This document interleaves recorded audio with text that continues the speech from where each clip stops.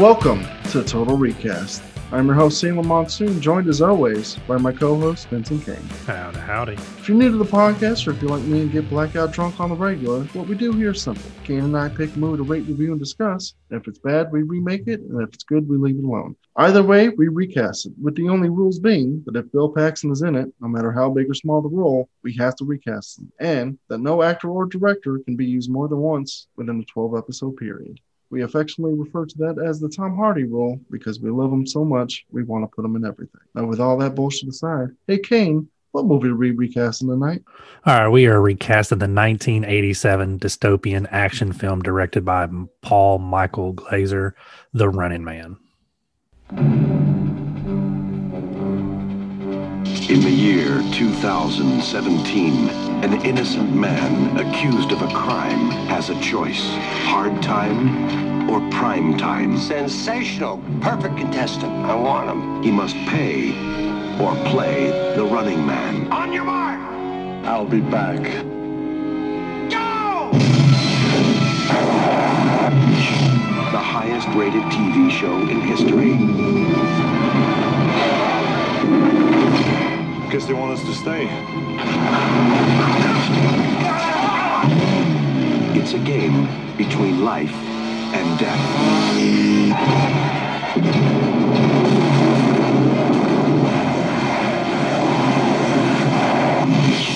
Can you lift?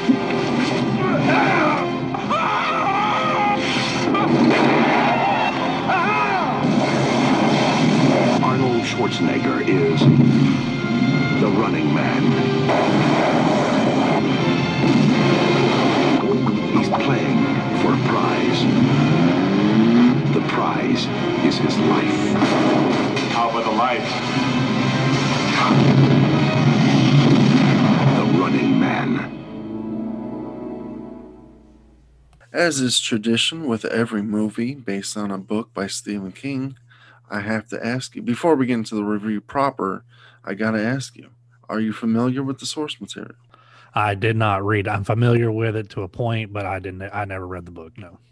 I mean, besides the movie, the thing that people know the most about the book is its infamous ending, but I'm not going to reveal that if you do decide to check it out. It's when Edgar Wright remakes this movie that even if he does the book shot for shot, that's the thing he's going to be cutting out. But if you haven't read it, you could remake that book, or I guess adapt that book, call it something else, and 99.9% of the population would have no idea it had any ties to this whatsoever. The basic core of it is the same, that a man is getting hunted by a television. It's a game show, not television, but a game show. But it's more akin to Bourne Identity than it is to this.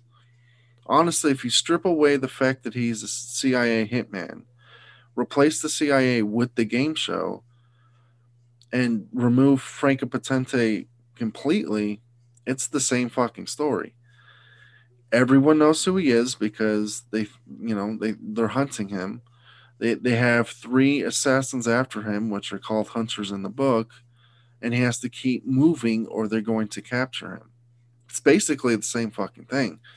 And that's because in the book, it's not just a contained playfield, battleground, whatever you want to refer to it as. It's the entire United States. That's where, but everyone knows who you are because you're the most famous person on earth. Anyone can kill you for money. I mean, the hunters are going to get more money, but anyone can kill you for like half of the pot or something. So you don't know who to trust. And every 5 hours, you have to like set up a beacon to let everyone know where you are. But, you don't have to stay in the location. You set up the beacon and then you hightail it out of there. But that's at least where you were 5 hours ago. And if you don't, something happens. Maybe he's wearing a collar or something. I don't remember exactly what happens with him. But so he barely can sleep because, again, every 5 hours he's got to do this shit. He can't trust anyone because everyone knows who he is. And there's really no incentive for anybody to help him. So it's a really interesting setup that the movie forgoes for some reason for American Gladiator action shit, which is fine. It's fun because that costume aesthetic, that's not in the book at all. There's just normal guys. There's just like, again, it's picture Clive Owen as opposed to opera singing Dynamo, and that's, but.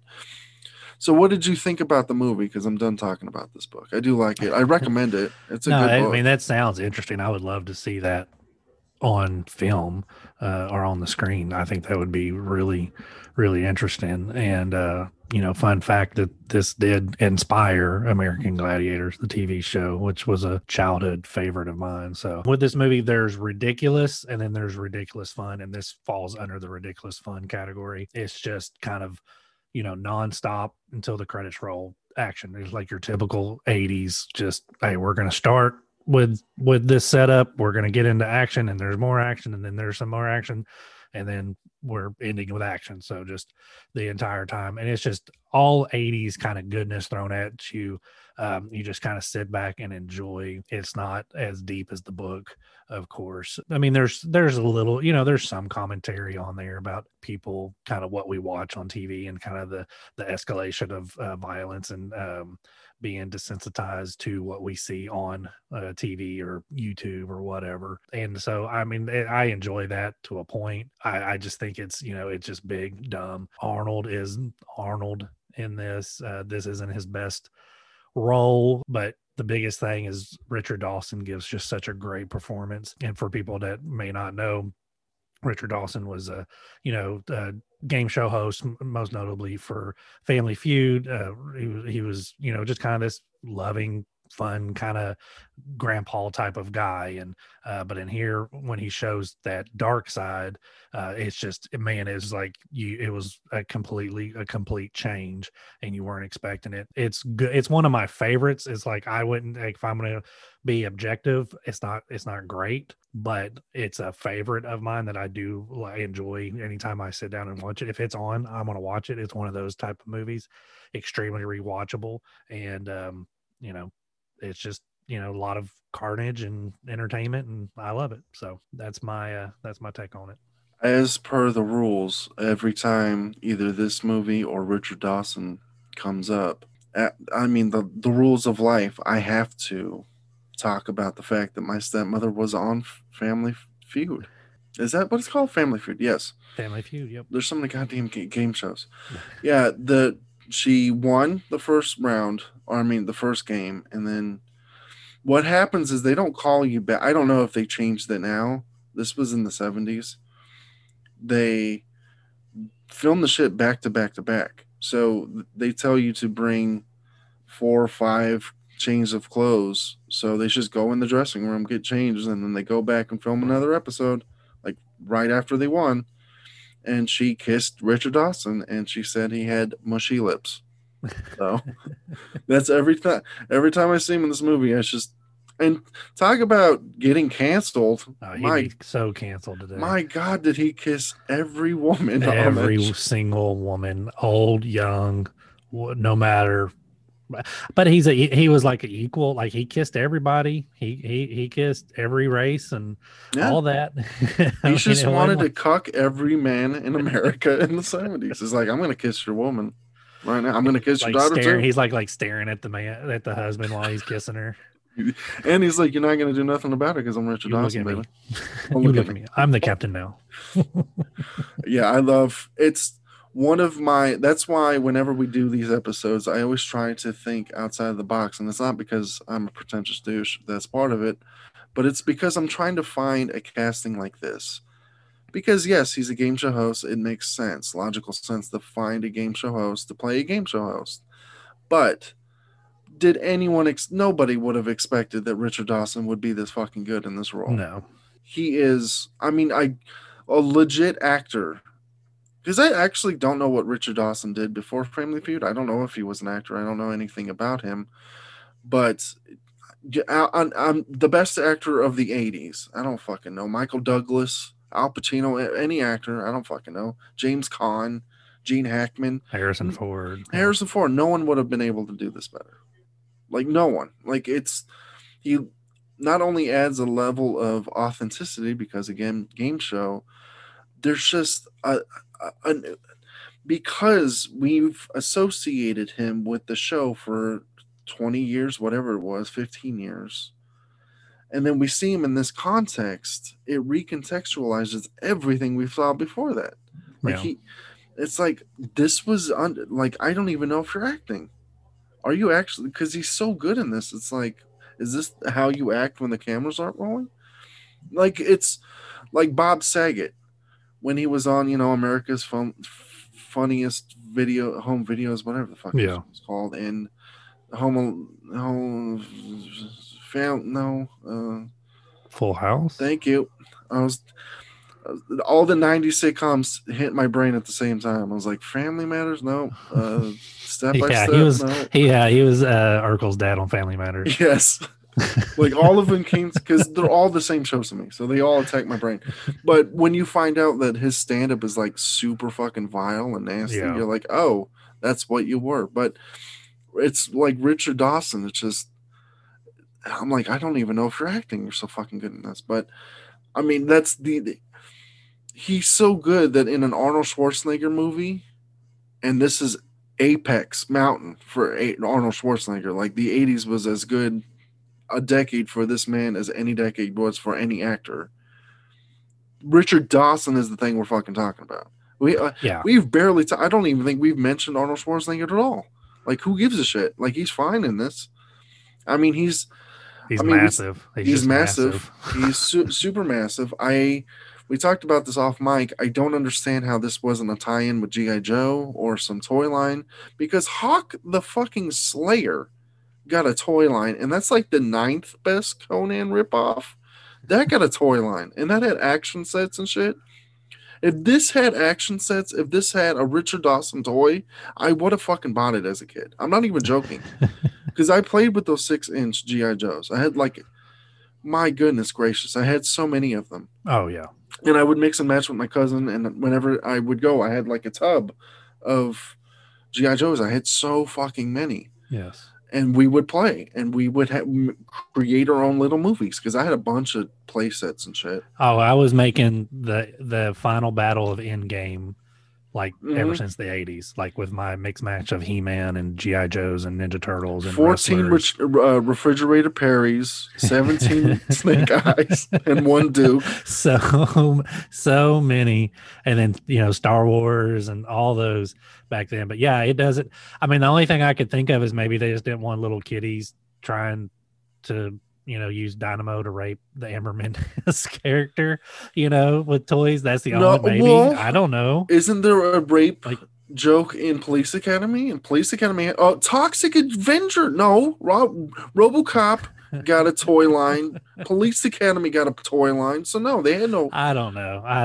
They had no scruples about making R-rated movies into toys. And this feels like right in the line of something like He-Man or whatever, where you just have these big hulking guys, and each one of them being a character, almost like it's like a mixture of He-Man and wrestlers. And because each one of them have this character, each one of them are kind of big and, larger than life. And you could have easily have sold every single character. And you could have sold even the side characters, I don't know, his friends and whatnot that nobody probably would have bought. But I mean, somebody probably would have bought Yafato, Kodo.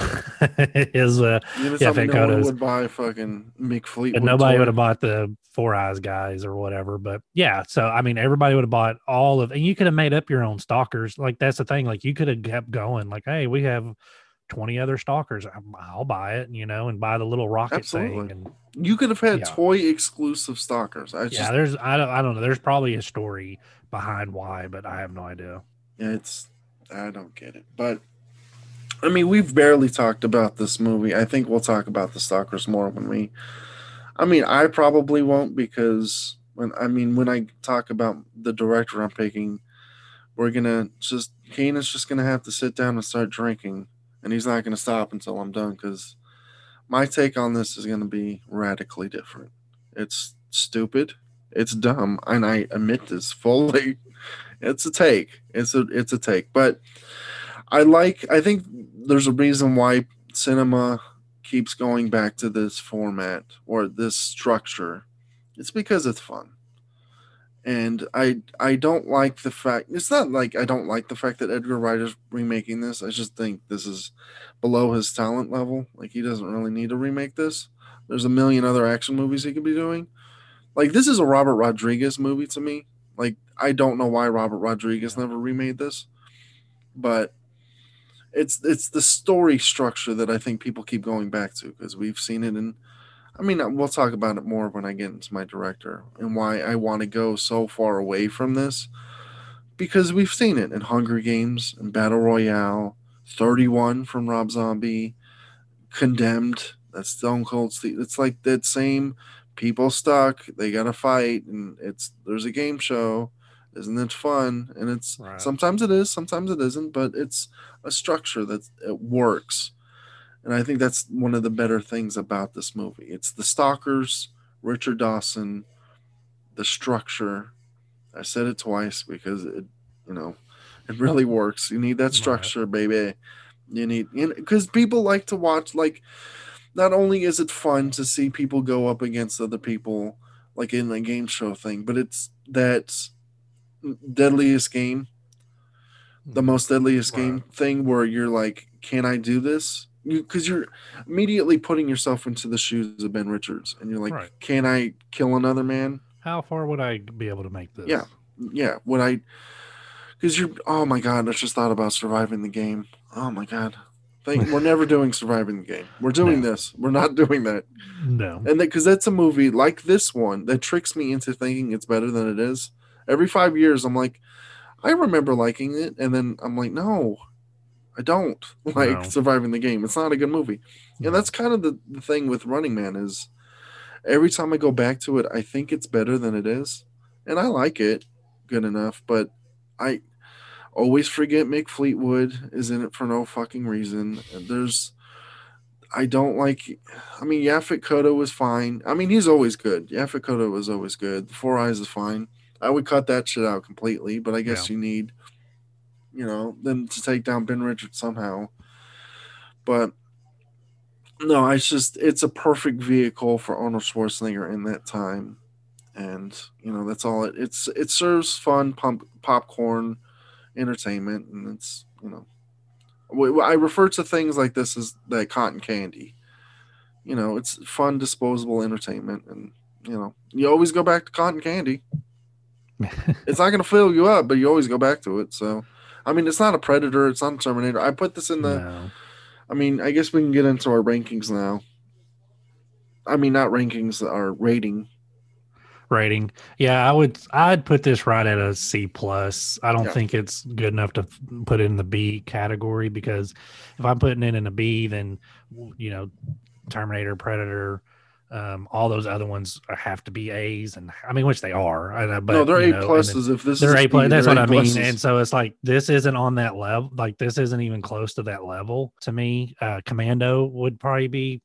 I'd throw Commando probably in the B minus territory or something, and this isn't on that level. So, and I do like it, and I'm not. Hey, this is me being more objective about it. Because if I'm going to talk about like if as subjective my favorites, I would probably say it's a B or something, because I could sit down and watch this at any time.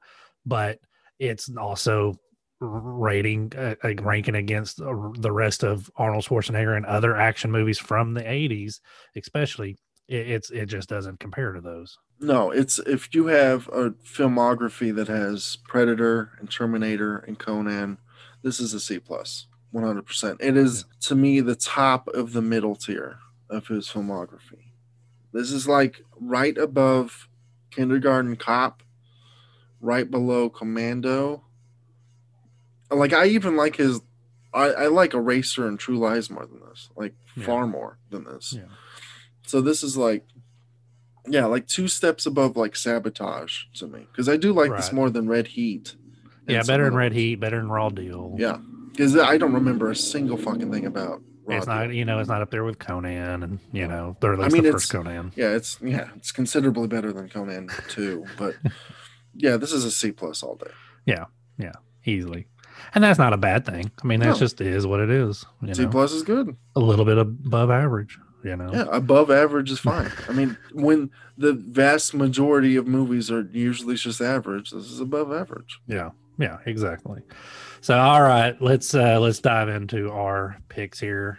I got so my director, I know you said you're going to kind of go radical different. I'm kind of going to stay in line with what was going on here. The only thing I want more of is I want more of the stalkers. I want more of the Killian Dane. I want more of focus on that. So I'm getting rid of the two, buddies. I'm getting rid of them because, and they're only in there to basically, you got the smart guy, and you got, I mean, like Yaphet Kotto. I mean, he literally does nothing in the movie, Which is a fucking travesty. right? Yeah. How do you waste Yaphet Kotto? It's a crime, but go ahead. Yeah, and then you got the Four Eyes guy who's simply only there to be able to say, "Hey, I can hack this.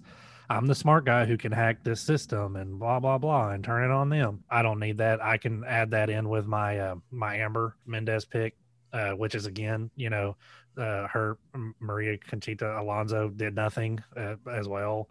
It was pointless for her to be there. So I'd rather put basically those two and put it into my Amber Mendez character. But that means so I do need to see the stalkers do some more killing and stuff like that. So I think I would like to intertwine seeing more of them do some killing. Kind of maybe you see the game, like it starts off with the game happening and you see somebody, on the check, because there's that part in the movie where it talks about the previous winners and all that. It was like, well, I would like to see some of these guys like do some work before then. So that way we see some of the killing and we see what some of these guys, not all of them, not like, I don't want to see every single stalker, but just some of them. And maybe some of the stalkers that aren't chasing Ben Richards or whatnot. So, and then you just kind of intertwine his story and why he's captured and all that stuff. In order to, like you talked about, this structure has been done. So my director is somebody who has taken an action film that's done the same structure, but made it so popular. His movie so popular and really didn't do anything. It's not like he changed the formula or he made something brand new. He took the structure, he knew it, and he made it, and he still made it really great.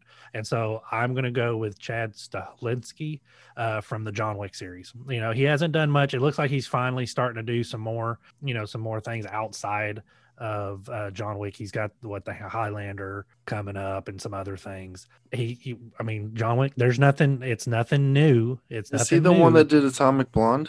No, he's not the one that did it. Oh, that's the other one. Okay. Yeah, he's another guy. Yeah. So it's nothing, like I said, this is nothing new or different. You got Keanu Reeves, who's Keanu Reeves in it, but he takes a normal, like every single, something we've seen a million times. Essentially, there's a bad dude that something bad happens, and now he's on a tear and he's getting revenge or whatever it is. He's rescuing his daughter. He's got to get to the bad guy for principle, blah, blah, blah. Well, so this is kind of that structure that we've seen a million times over. And so it's either you go completely radical or you do that and you fine tune it, and which that's kind of what I'm wanting here. Cause I do want the fun. I do want some more killing. I would like it to be, I don't want like the one-liner type fun. I want it like John Wick type fun where it's thrilling. The action is high fast-paced, but he's able to tell the story within that action, and that's what I really like. So yeah, that's my pick, Chad Stahelski. It's a great pick.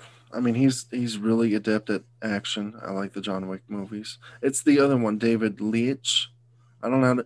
They both have names that I cannot pronounce. Leitch, because he did the Hobbs and Shaw. I think he's a talented cat too. I think he's the one that broke off from. I don't think he's attached to the John Wicks anymore. I think Chad is 100% because they started both directing them, and then I think David went on. So that's why it always throws me because I can't remember which one is in the franchise and which one's not. But no, I like Chad a lot. I like his movies. Well, yeah, let's get to my take. My take is so crazy that I had to come up with an entire universe to justify why I'm doing this, because it was going to be set in modern day, which I'm like, this is too much. This is not going to work. It's If it was, because it was always going to be set in the 70s, because I'm like, that's all right. Let's just get into it. I'm going to go with Boots Riley, and I guess that's going to be a hint towards where I'm taking this. Boots Riley has only made one movie, and that's Sorry to Bother You. And if you've seen that, then you kind of see where I'm going with mine. I want to make an exploitation film, but a comedically satirical exploitation film. The kind that Robert Downey Sr. might have made if he had a budget, or if Melvin Van Peebles could have made it if he really thought about it, or mostly if Ralph Bakshi was hired to do The Running Man. That's kind of what I'm looking for, like a live action Ralph Bakshi movie adaptation of The Running Man. Now,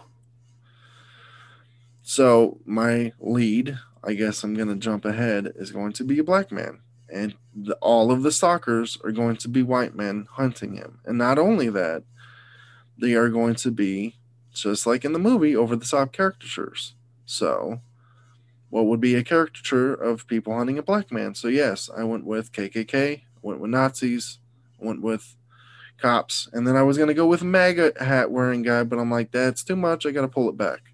So, to justify this, I'm going to create an alternate universe where, let's say this is the 70s, Germany won World War II. They won, the Nazis are in power. Now, what would be the entertainment for Nazis in 1972 or 70, whatever, in the 70s? They would have a TV show where they hunted black people, Jews, gays. And within that, you would have, so that could justify, because I still want the satire. But if I'm just that blunt with it, and if I said it in the modern day, and if I have Supreme Overlord Trump, that's too much. People would bounce against it. People wouldn't like it. But if I create an alternate universe, then you can still have your poison pill, but you can code it in alternate history, like Tarantino did, kind of with Inglourious Basterds. You can get away with shit if you just say alternate history, fantasy. Then it would be able to take the pill. So Germany won World War II. Nazis are in power. 1970s. This is their TV show, The Running Man. They round up blacks, they round up gays, they round up Jews, and then they hunt them. And then, yes, you're going to have your KKK members. You're going to have your. They're not going to be. They're going to be cops, but they're going to be more like Judge Dredd, fascist super cops. Like, they're not going to. I'm not going to be that overt with the imagery, because that's, again, it's too much. Like, the satire needs to be blunt, but you also have to. I mean, Sorry to Bother You, if you haven't seen it, it's satire. But where that movie goes at the end of it, I don't want to give anything away, because it is one of the better third act reveals of a movie in the last 20 years. You're like, oh, didn't see that coming. Yeah. But then when you think about it for 5 seconds, oh, that makes 100% sense. It's crazy. I kind of want that. Where it's, yes, there's a message here. You just have to look past the craziness. And that's where I'm going with Running Man. So I like the formula, but I'm sick of the formula, and I'm seeing it over and over and over again. What can we do different? And this is something I haven't seen before. I haven't seen a black comedy. Well, I still want this to be funny. I want it to be action packed, but I also want there to be a message if you think about it for 2 seconds. So Boots Riley, I think I don't want to say phenomenal director, because that's too much for a film debut. That's, but I do think he has an eye for things. I like his visual style. I like what he's doing. It's a hell of a debut. I want to see him do more shit. I think an exploitation action movie would be interesting with a message. So, The Running Man, Boots Riley. That's where I'm going. That'd be interesting. I liked Sorry to Bother You. I didn't love it. I agree with. I don't love it it's either, like, but I do. yeah, I think there was parts where it was like I like Lakeith Stanfield. He's really good. I'm not the biggest fan of Tessa Thompson, which I know, shocker. She's the it girl and all that, but she just doesn't do much for me. And then, but I was like, oh yeah, this is interesting. I like where you're going there, Boots. And I'm like, it was enough to where whatever he does next, I will watch. You know, he got my attention, I guess you could say. And it's not a movie that's for everybody. There's going to be people that absolutely hate that movie. But I think if you can kind of strip away and just kind of like, oh, okay. When you have that many messages that he's trying to, in topics on a dart board, he doesn't hit them all, but there's so many of them in it that it's admirable that he's even attempting to throw them all at. I maintain that if this movie was made either in the late 60s or 70s, we would be hailing it as a masterpiece. Like, I think it would be like a cultural phenomenon. Like, I don't think Sorry to Bother You is a perfect film, but there's a lot in that movie, and it's audacious as fuck. Like, it's crazy, the shit he's doing. And it's not just like, hey, here's a lot of shit. It's with an artistic eye. He's doing crazy shit. Again, as a first-time director, it's just blows me away that directors are just getting better and better with each fucking year. Yeah, and it's nuts that it's been 3 years and I haven't heard anything about him about to do anything or anything. So well, I know he's a musician, so I think that's maybe he's focusing something more on that. Okay. Yeah. Okay. Nope. I like the pick. So on to Sub-Zero, which would be our first stalker that in the movie. So we're just kind of going down the way the movie went. That doesn't mean our movie is going this way, but we're kind of go. So he Ben Richards, the Arnold Schwarzenegger character, ran into Sub-Zero, which was the was basically a Professor Toru Tanaka, who is a wrestler. He's just a big cuddly bear, but he also played a guy that's going to kill people. Like a sumo hockey player, I guess is the best way to describe Sub-Zero. No sense. but I love it though. It's like it makes no sense, but I'm like, man, it's a big dude to be moving around on them ice skates and tearing people up. So I went with somebody same size. I thought about maybe going with somebody a little bit smaller, like I was thinking like a Bruce Lee like type, that kind of, somebody that could be doing like, cartwheels or something. That's a radical choice. You're bringing them back from the dead, folks. Yeah, bringing them back, but somebody like that, and so I didn't really go down that route, so I didn't look at any of the type of actors that would fit that role. I could get the guy that played Bruce Lee in Once Upon a Time in Hollywood, and then have a stuntman beat him, and everybody go crazy on the internet that a stuntman can't beat. A fake stuntman never would have beat Bruce Lee in real life. So, but we're not going down that road. I don't want any hurt feelings out there. So I just went with another big guy. I really like the mass of some of these guys. So I kind of want to keep that. And so my Sub-Zero, I went with Winston James Francis. If you don't know who he is, he was basically the closest thing would be Glow. He was Goliath Jackson in Glow. Recently, but he's also been in Fist Fight and some other things. He's a big dude, a big mean dude that if you saw on ice skates dressed up the way this guy is, and I don't know if he's going to be on ice skates in my movie, I probably wouldn't have the whole ice. I don't think I'm going to go the cartoon route with some of this, but he's going to be a big, massive, intimidating dude that no one on the face of the planet is going to want to run into. And it's not like this guy doesn't talk a lot. He's 7 foot, 330 pound, just beast. And yeah, it's like, okay, how is my Ben Richards going to get past this guy? How is anybody going to get past this guy that's not that same size? And so, yep, that's my pick, Winston James Francis. I like Glow. I don't remember him. Is he the dad of? He's the dad of, okay. I can't remember her name, but yeah, I know. Like the sumo looking kind of girl. He kind of looked like The Rock, and I was kind of like wondering why they didn't pick The Rock sumo, for that. I'm sorry, I meant Samoan. Mm-hmm. It's who gives a shit. No, it's like we're two already different. Canceled. They're two different. Us. My Sub-Zero is a slave owner caricature. So I told you this shit's gonna get wild, folks. So yeah, I'm not doing the Sub-Zero thing. I guess maybe because it is a. I mean, they have to be racial. God damn it with these words. Well, you got to keep the great, one line is like, here's your There's no Sub-Zero. one-liners in Now my- just plain Zero. I have no one-liners in this movie. No one-liners. Or maybe Gotta I could. have it. I mean, he can maybe have like an ice whip. Maybe Yeah. I'm Yeah. keeping the slave owner aesthetic, but Yeah. like So you- that way, like his whip, when he hits it, it gives you like frostbite.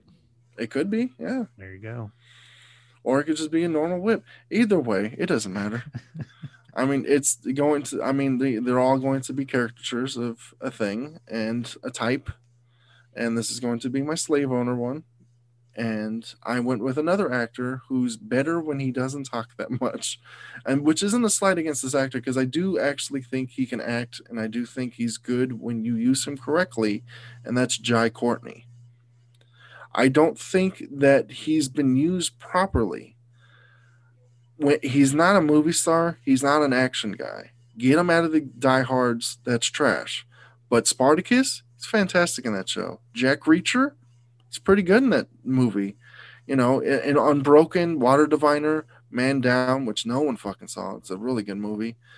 I haven't seen Storm Boy, but I heard he was really good in that. And he's just, and I'm looking forward to him in the new James Gunn Suicide Squad because I do think he was one of the better parts of the David Ayer one, but I think James Gunn will really utilize him or probably kill him off in the first 5 minutes. Like I don't know where it's going to go with that because there's so many characters in that movie, but I just think he is.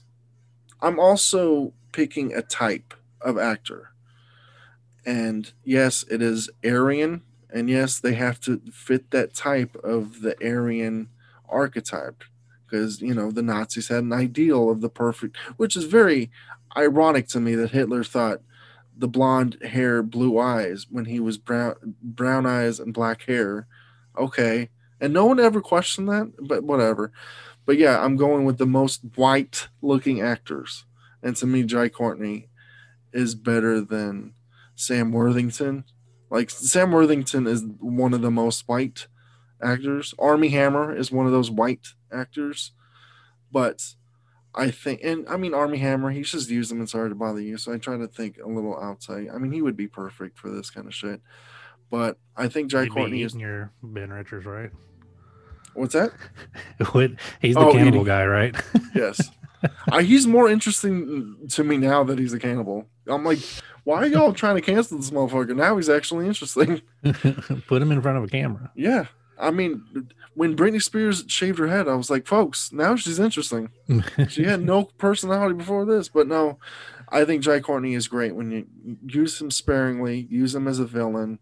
I think he's great. So I'm going with Jai Courtney with quote unquote Sub-Zero. I'm not going to use that name, but I don't have another name. But I mean, I got to use the names in the movie. So Sub-Zero. Plain Zero. She's going to call him Plain Zero. Doesn't Plain matter. Zero. It's Plain Zero. The White Zero. Is that what? No, I like Jai Courtney. I could see him being like a, that kind of disgusting, slave owner type of guy. So it's a good pick. Well, I don't even know if he's going to be disgusting because, Well, you know what I mean. I mean, Yeah. he's a slave owner, so he's got to be disgusting, right? I mean, they're all picture them. Automatically. All, you're not watching The Boys, are you? Yeah, I am. Okay, all of my picks are kind of like Homelander because they love their job, but they're all pieces of shit. You're right. Yeah, because I mean, these are like the superstars in both of our Yeah. movies. The stalkers are Right. Brad Pitt and Tom Cruise times a million. Like these are the most famous people. So it's not like he's creepy, disgusting guy. They wouldn't pick him for that. Yeah. He's yeah. Homelander. Like, yeah, he's a piece of shit. But Yeah. in the Gotcha. eyes of the kids, he's Captain America. Like people Right. love him. So Right. Yeah. Yeah. and I did consider that actor, but I'm like, I don't want to see him play another villain. It's typecast him. I know I don't want to typecast him because he's so good in that show. I want to see him do something else, but I know Hollywood's gonna because he's the perfect ideal for this shit. The blonde, what I just Yeah. described. It's Right. Homelander. But all right, on to The So we're next on one. to Buzzsaw, that was played. Oh, okay. Do it. I thought it was Dynamo. Okay, let me change that real quick. Go ahead. Sorry. All right, so we are on to Buzzsaw, which was played by Gus Rethwich. I guess is how you're going to say his name. I don't know. Yeah. He was just a big guy that did. I think he was just in a lot of those movies around that time. I think he was like a strongman type of guy. He wasn't a wrestler. He looked like he would have been, but I think he was like in strongman competitions.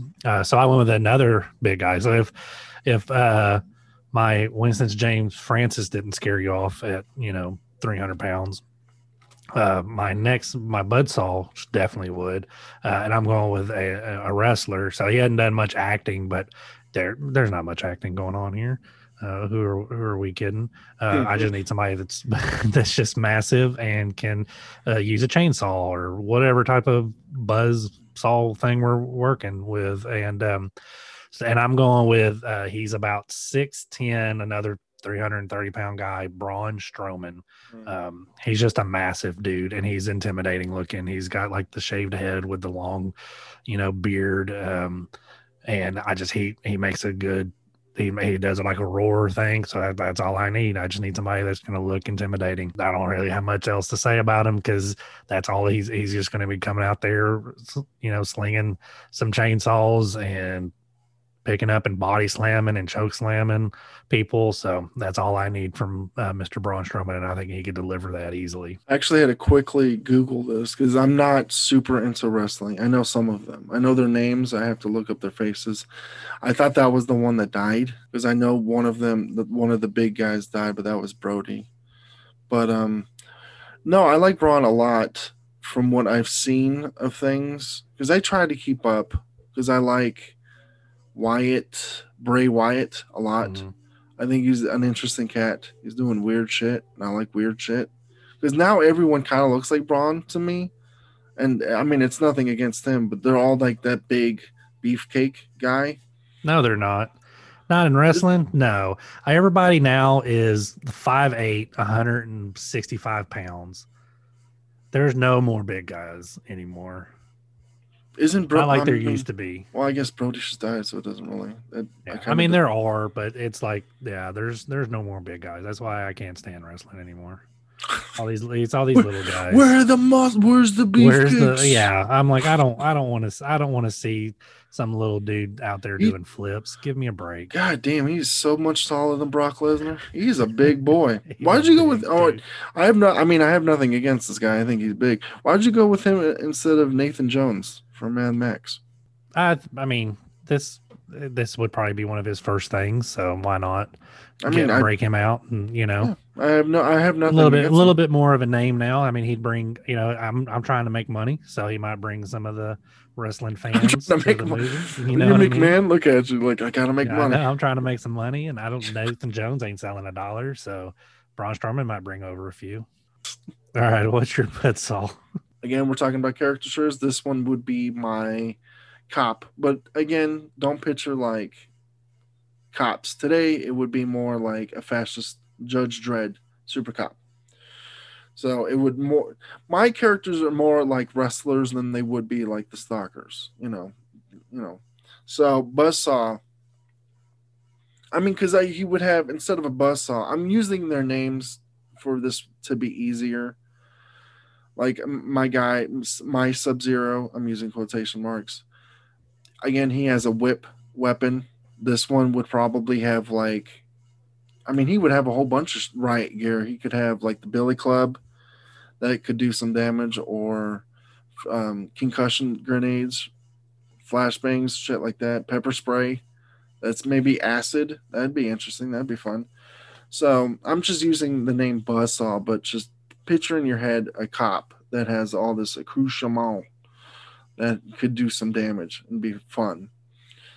And I went with who could be a fun fascist super cop. And the first name that popped into my head was Michael Rooker. So I'm going with Michael Rooker.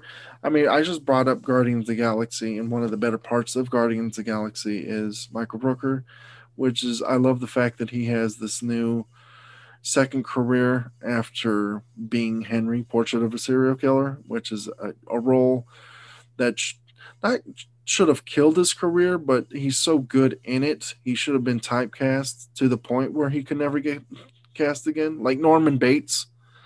And I just called him Norman Bates instead of Anthony Perkins. I mean, that's how synonymous he was with that. Because before, there was a reason why. I almost called him Norman Bates again. There's a reason why Anthony Perkins was cast in that is because he was the all-American boy, the guy next door that you would never suspect. He was that in movies before Psycho, but then after Psycho, it's too late. You can never go back.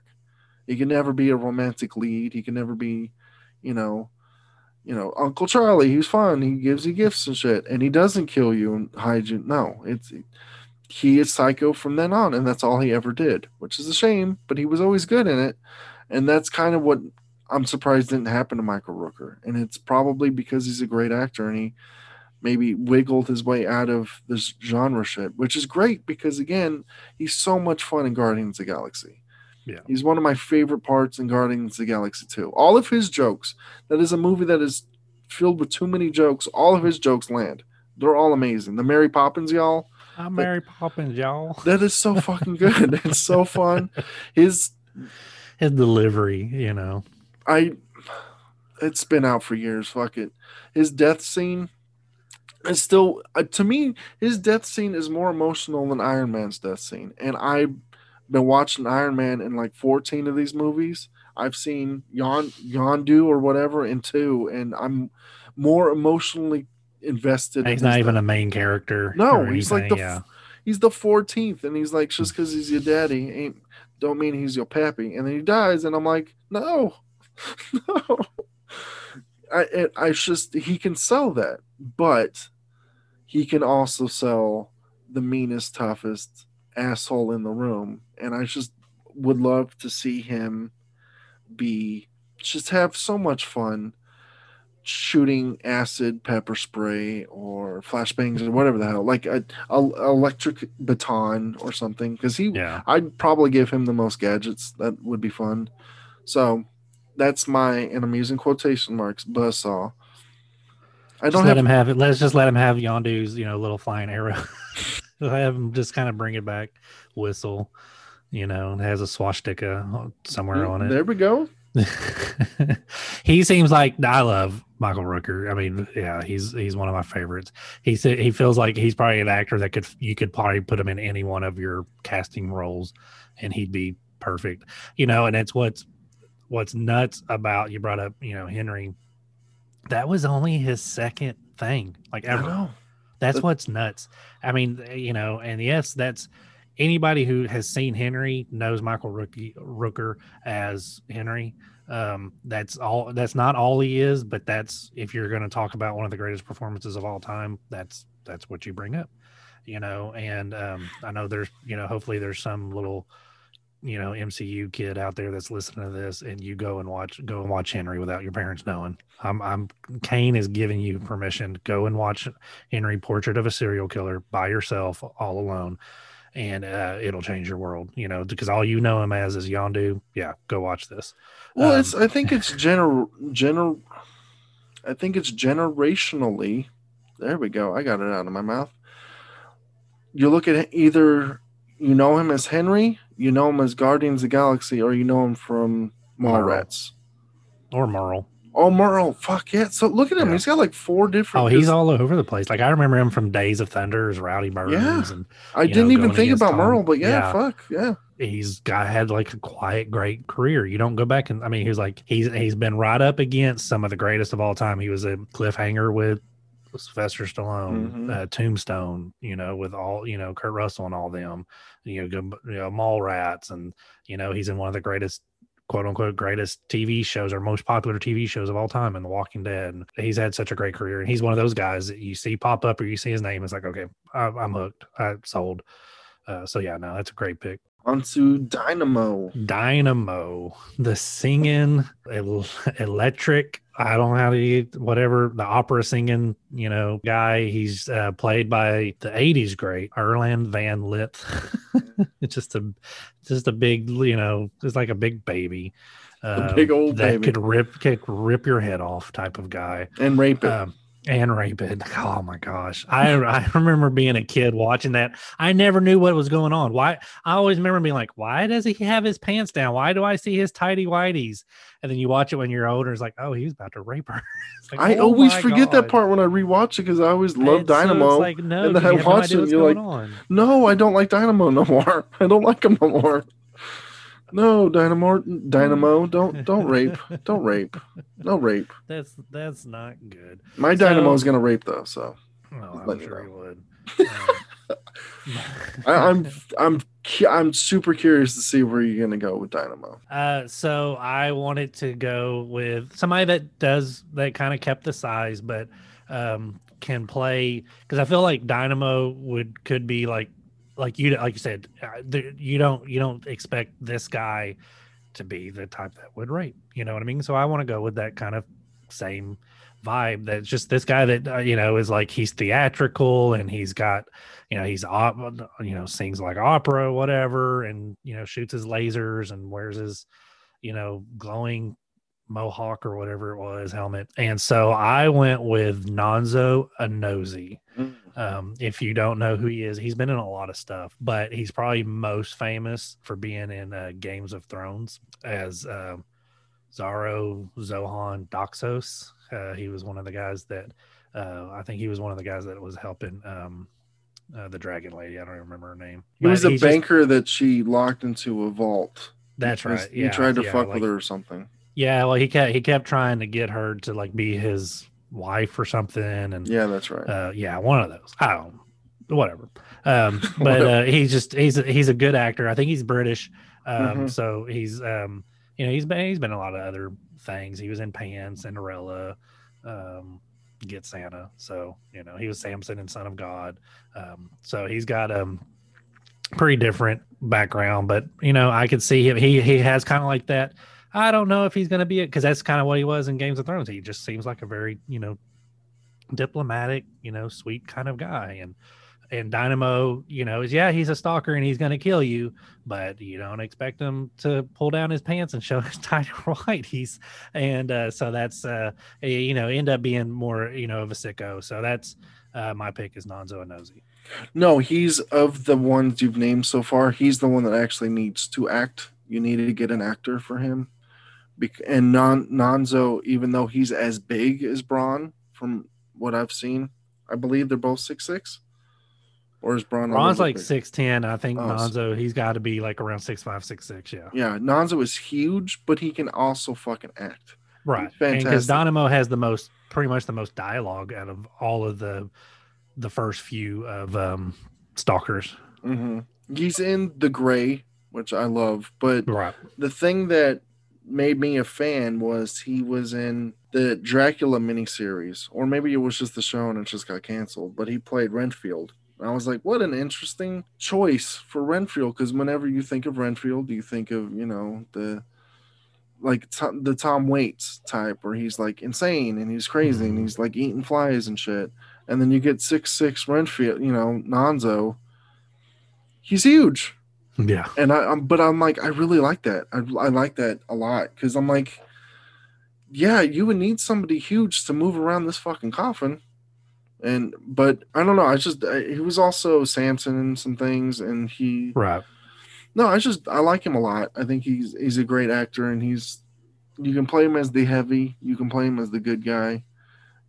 That's that twist, and it's not really a twist, but in that horribly forgettable Jack Ryan movie with Chris Pine. Mm-hmm. Like, you think he's a nice guy, but then he immediately tries to kill him, and I was like, oh, I didn't see that coming. Because he could switch on a dime, and you could also, again, he can be the nicest chauffeur type character, or he can be a huge hitman because of his size.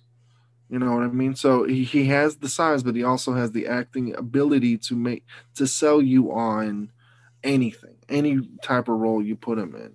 And none of the other actors, because you picked wrestlers, which is fine, because this is what it is. You need the beefcakes, baby. They're not, all they're doing is grunting and roaring. They're not, they're not having dialogue. They're not having back and forth. Dynamo kind of has that. So you need somebody that can do that. You don't want somebody, stiff wooden. It's like, oh yeah, I'm going to do this now. You don't want that. And so yeah, that's why you go with somebody who can actually act. Well, you focused on the size of Dynamo. You focused on the raping element or the acting to I sell didn't the raping. focus on that. Well, the fact that an actor that could, sell that scene. If he did decide to rape in your movie, right? I focused on the singing aspect, and it took me a while. To be honest, this was the hardest one because I didn't want. Again, I wanted Aryan blood, baby. I wanted that white face. I was looking for a specific type, and it was very hard for me to find that specific type because all of the singers that I know are usually not that poster boy Nazi. But then I thought of one, and I was like, it's not the opera singing exactly. He's not an opera singer, but he is a crooner, and he can sing, and he has put out albums. And that's Seth MacFarlane. And I'm going to sell it by having him be the KKK. So I don't know if I'm ever going to have him outside of the hood. I think he's going to be under the hood the entire time. So it might, that might be that fun little trivia bit, like, who played the KKK guy? Because he can hide his voice and do anything, literally. He could be a Southern KKK. He could be anything because he's really an amazing... If you don't know who Seth MacFarlane is, it's Family Guy. He's got... Fox has probably cut him a check to just run shit because they know Matt Groening ain't going to run Simpsons forever. So they need Family Guy. And there was a time where Seth MacFarlane had 3 shows at the same fucking time. Or he had 3 cartoons in the live action Star Trek thing that the Orville he was doing. Like, this motherfucker's a workhorse. Now he's no longer like the showrunner of Family Guy anymore. And I don't even think he writes for that shit anymore. That's long past, but I think he does have a creative hand in it, but he voices all of, American Dad, Family Guy, but he hasn't done many movies. And the one that he did do that I'm a huge fan of was Hellboy 2. Guillermo del Toro had to recast an actor because he wasn't, and Del Toro was, apologetic. He was like, it's not his performance. It's just, it wasn't exactly what I was looking for. He needed that weird German voice, and MacFarlane again can do any voice. He's an amazing voice actor. So he can do that German KKK, or he can do a Southern hick, cliche. Because I'm leaning into the cliches. I'm leaning into the archetypes. So it can't be too big. So, but he can sing, and that's going to be part of the thing. Is that he's more famous as a singer in my world, this mythology, the canon, whatever I'm writing, as, just picture the most famous singer nowadays, whoever it is, Taylor Swift or whoever, as like a Nazi, as an actual, like a KKK member. Like, wouldn't that be wild? Wouldn't that be a weird... And that's like everyone loves her, and but the songs she's singing aren't about kissing boys; it's lynching. I'm like, wouldn't that be interesting? Because that's more than me just focus. I mean, because you said you wanted to focus in on the stalkers. Mine is I have to create a world, and in that world, again, the stalkers are the main show. And if they're not just doing this, what other shit are they doing? And in this universe, yes, he is a stalker, but he isn't always a stalker because most of the people don't get... I mean, if realistically, how many games could be played? How many people can get to... Ben Richards is the first one to get past, 2 stalkers, I think they said? Yeah. I mean, there's 5 stalkers that we're recasting. So how much play is this KKK guy going to get, Dynamo? How much play is he going to get? Not much. So he needs a day job. So he's a singer. But he also can shoot electricity or whatever power I decide to give him. Yeah. He's just also really good at killing people. And he shoots hate. He shoots hate. And then he sings while he's doing it. And I'm like, that would be so much fun. That'd be crazy. So I wanted, and I think Seth MacFarlane, which is, again, an oddball choice, an oddball choice. But I don't think anyone watching Hellboy 2 was taking out of the movie by going, "Oh, that's the voice of Stewie." No, he's doing a different voice. So I either lean into the fact that it's Seth MacFarlane or it's, oh, that's Seth MacFarlane when you read the credits. You know what I mean? So either one, either way works. So that's my Dynamo. Yeah, no, it's an interesting pick. I could see that. I think, when the moment you see his face, it's over with. But if you keep him hidden behind the mask and the hood or whatever he's wearing, then No, it's just like picture like record albums, but with like a KKK, like the Grand Wizard, like either a white one or like the red one. Maybe he changes it up. Maybe it's a little bit more, it's a little bit more where he can durable, where he can run around and chase people, I mean, sometimes maybe he has the bag. Maybe he shoots out fiery crosses. Oh my god, people! Oh my god, I might. Oh my god, I really like that idea. And he's also that's your fire. That should have been your fireball. I have no, because I wanted the scene. I'm gonna merge the two. So yeah, he's technically both. I thought he was. Okay. I thought he was taller than that. He's not. No, because my fireball is going to be. I mean, we'll get to it. Aren't we doing fireball? We're in fireball right now. Well, my fireball is going to be the son of Captain Freedom. So it's going to be like Captain Freedom Jr. Oh.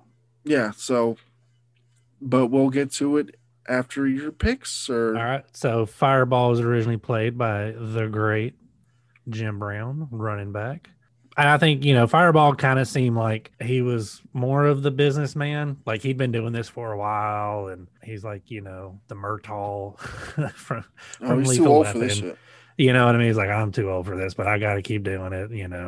I'm on my third marriage, and I got to keep paying alimony, that type of thing. So I kind of want somebody that's there, but I think also somebody that can be active enough and be a threat. And I didn't go for size for this one. So I went with somebody that could do a little bit more of hand-to-hand fighting with my Ben Richards. And also, Fireball shoots out fire and whatnot, but I don't think I'm going to have him be where he has the big old, flamethrower backpack on him. Like maybe it's a little bit more slender and he's, it's because it's in the future. So why couldn't he have just like little where he shoots it out of his wrist or something like that, or weird. So I went with Wesley Snipes.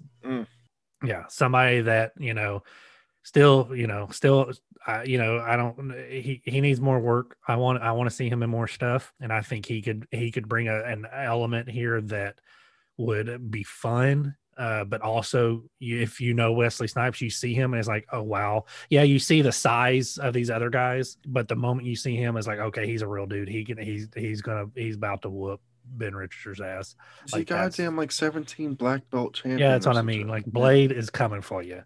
You know, and that's really, I think he sells that. I think, it's a decent enough name. It would be a surprise. Like it'd be, I got the, the wrestling fans coming for Braun Strowman, and I got the John Wick fans coming to see the director, and I got Wesley Snipes fans coming to see him.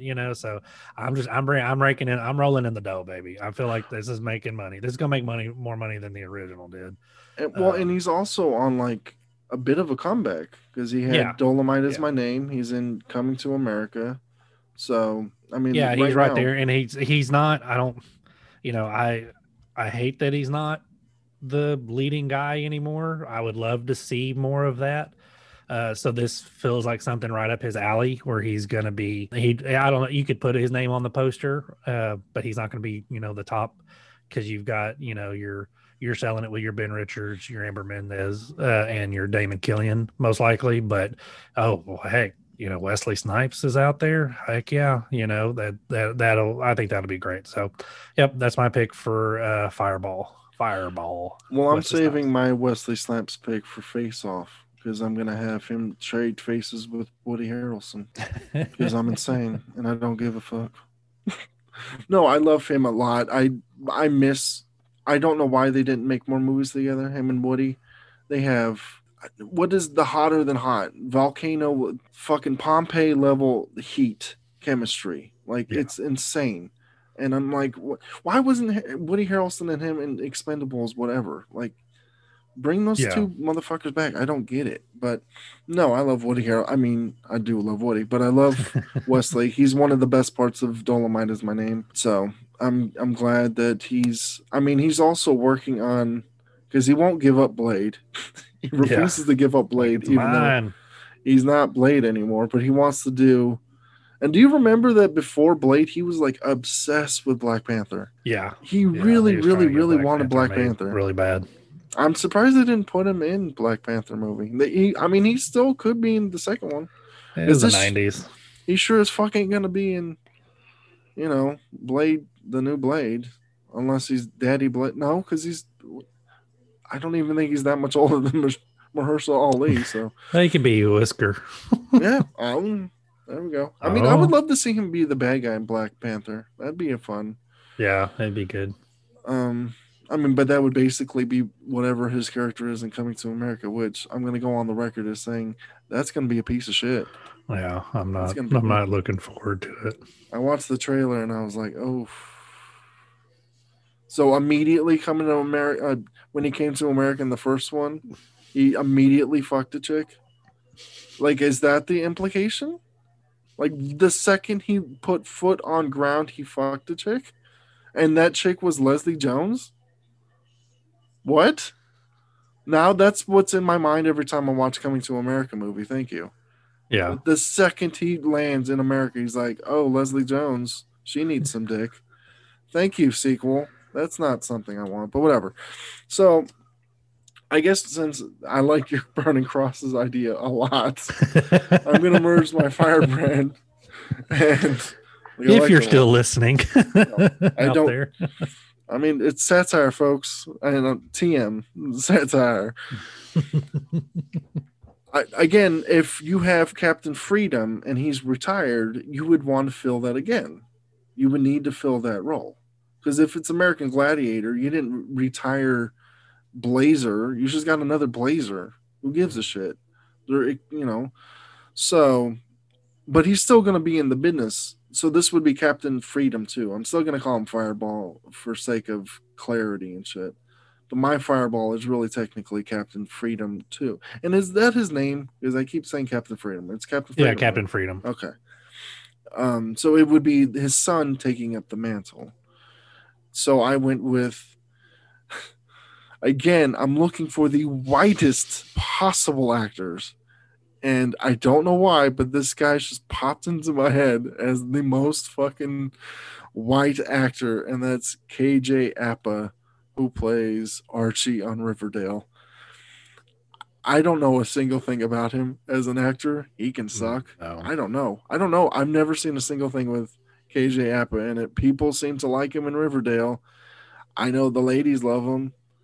That's all I know. I'm picking him like Paul Verhoeven picked Casper Van Dien in Starship Troopers. He did not pick him because he's a good actor. He picked him because he was perfect for the role. And those two are not always synonymous. So that's why I'm picking KJ Apa. He could be a great actor for all I know. I have no idea. I'm not shitting on his talent whatsoever. I have no idea. Never seen a single second of Riverdale. I never will. I probably, based on the shit that he's making, I will never watch a movie with KJ Apa in it unless he gets picked as the new Superman. Who knows? I'm picking him because he has the look that I'm looking for, which is baby Homelander. And if you put him, because he's going to have to dye his hair, because that red hair needs to go. He needs to be blonde. So, and I'm not picking Homelander. That's, spoiler alert. He's not my Captain Freedom. But he needs to have the blonde hair, the blue eyes. He needs to be the poster boy for their ideology. And for some reason, he's the first one that popped in my head. And I was like, I can't think of one better. I can't think of a better Abercrombie and Fitch model for Nazis than KJ. And he's not even American. I didn't know that. He's in New Zealand, so it doesn't matter. I have absolutely nothing to add to him because I've never seen or ever heard of him, and I've never ever going to watch Riverdale. So, yep. You Riverdale fans out there, let us know if he's any good. Yeah, I mean, he's got which the we look really up. don't care. So No, don't. does not. I'm not gonna read it. I don't care. I don't care. Again, I'm picking him No. because he's perfect, not because he's good. If that makes sense. So All right, so on to Captain Freedom. So Captain Freedom was played by Jesse Ventura, and he's like Sailor kind of mentioned, he's kind of the retired guy, the ex stalker, one of the originals, and he's kind of hanging out. He's the back behind scenes guy. He's like the old football player that goes up in the booth and does the broadcasting now. So I want somebody that could look like he used to be Captain Freedom, and he used to be one of the greatest stalkers, and he's up there giving commentary, and he could probably be this one probably be a little bit more because Captain Freedom, that's all he is. He's just like a what would you call, like a trophy wife type thing. Like he's just, it's just vapid, and that's kind of all it is. He's just, all he's being used for is to be put up there and like, he's hey, like the this is my mascot. guy. Yeah, he's like a mascot. So the guy that I want to do, and I want that. I think that, you have the Damon Killian who's like undermining him the whole time and putting him down. Like I would love that, and I think this would be a great. You wouldn't expect it from the guy that I'm picking, and I'm bringing it back home. My Captain of Freedom is Arnold Schwarzenegger. I think that would be great to have him play kind of like this guy who can go out there and, you know, like he used to be a stalker and he used to be this guy, but he's sitting there smiling and smoking a cigar and commenting on what's going on. But then the Damon Killing character is just like, hey, you puts him in his place, and all that kind of stuff is like, hey, you're just a money, you're just a nothing. We can always, just CGI your butt in there, and but also somebody that, because Captain Freedom does come out of a retirement once Ben Richards murders all the stalkers and goes through them, to have this CGI type of fight, and Arnold Schwarzenegger would be perfect for that because he's still a big dude. I mean, he's not what he was in the 80s or whatnot. I mean, he's like, he's 87 years old, but he's still more jacked he's than 87 most. years old. I don't know how old he is. Oh. I was just saying. I was like, God damn, is he really? I mean, he's up there. He was born in 47. So what is that?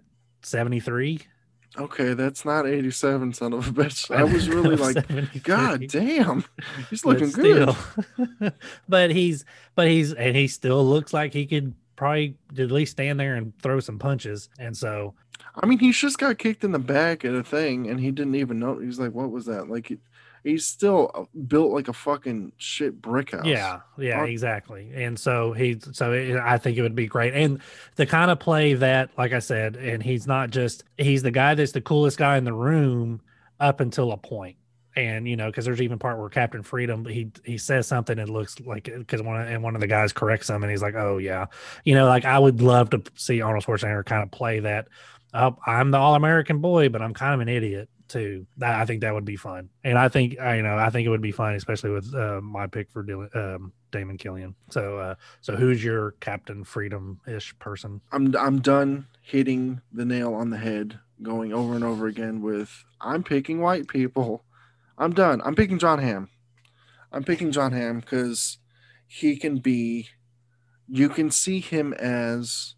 I'm picking him for many reasons. One, again, you want the poster boy. You want the thing. He can sell it more than, because I'm gonna play him as like the suave guy that maybe probably was a great Captain Freedom, like a James Bond-esque, like a badass, and then he retired, and he's now the, what is it, Mike Ditka or whatever, like he's the the play-by-play, or he's the not so much the mascot, or not Mike, John Madden, thank you, not Mike Ditka. I don't know sports, people. I know things, but not all the things. John Madden, where he's more than, I mean, no one would refer to John Madden as a mascot, but you kind of could. But he's far more than that. He's color commentary. He knows what the fuck he's talking about. So that's John Hamm. But he also, like, I just need him to be the cool. He's not the fake cool. He is the coolest person in the room. So when they bring him back out of retirement, it's a big deal. They're like, oh, we got to bring the big dog. We got to get his ass. Because to me, John Hamm is the closest an American could be I mean, he's aged out of it, but he's the closest we can get to it, James Bond. He's the closest we could get to. I mean, he's aged out of Batman too, but he's that type of cool. And again, he can also do anything. He's proved that he can do comedy, he can do suave, he can do drama, he can do a bit of action. I mean, he hasn't done much, but I can't believe I wouldn't put it past them that he could hold a gun or whatever. Like, but I mean, it doesn't take much to hold a gun. So, I mean, I can just picture him drinking martinis, talking to the people. Like, how was the game? How was the game? Like he's flirting with the whatever the dancers Absolutely. in between during commercials and stuff. Yeah, he doesn't give a shit. He's getting lawsuits and murdering the people that give him lawsuits and yeah, that's my Captain Freedom. Like he's basically his character in Mad Men. He's Don Draper, but he's Don Draper. Yeah, I'm just casting Don Draper. I mean, let's be real. That's what John Hamm is. That's pretty much what we're doing. Yeah, he's John. No, it's a good pick. Especially with what you're going for. I could see that. So yeah, John Hamm's he's good. And, I mean, in anything. So yeah, that would work. I'm trying to pick the coolest people to play these parts. The coolest people to play the most despicable parts. Exactly. I want you to forget that you're rooting for like the worst people. And then, because in this universe, you would think Captain Freedom is the coolest guy in the fucking world. So why wouldn't I cast the coolest person in the world? You know what I mean? Right. Because in this universe, he would be. So yeah, I'm not going to pick like villains because that's not what in this universe. He's not a villain in this universe. Yeah, he's a Nazi. And he probably, does some reprehensible shit, but he's not a bad guy in his universe. So that's why I'm trying not to. I mean, Michael Rooker is the only one that's out and out the villain actor that I'm picking. So I'm trying to pick the coolest cats. So we're done with Captain Freedom. On to Amber. Who do you have? All right. So Amber Mendez was played by Maria Conchita Alonso, who really just didn't do much. She was just there for looks and her big hair and say, "Hey, get your hands off of me." That's just, she's great at doing that stuff. But I want to, like I said earlier, so I'm combining basically Ben Richards' two buddies into Amber. So she's she's a chick that can do everything. She's going to be tough. She's going to be good looking. She's going to be smart. She's going to be the one that can kind of hold her own. She don't need Ben Richards to save her. That's what, the Amber in this movie is just like, she's just constantly like running around like a final girl with a slasher coming after her but needing somebody to save her every time. She's not the fighter and all that stuff. And then all of a sudden she is at the end, but I would need somebody who can pull off both or all of that. And so I went with one of my favorite actresses that could easily do that. And she's done it plenty of times before. And that is Mary Elizabeth Winstead. Hopefully you guys know who she is. She's been in a lot of great stuff. Scott Pilgrim versus the World. And, she just was in Gemini Man, which was not good, but she was enjoyable in that. And then she was in, I liked her, I didn't care for Birds of Prey that much, but I did enjoy kind of how she was in that movie.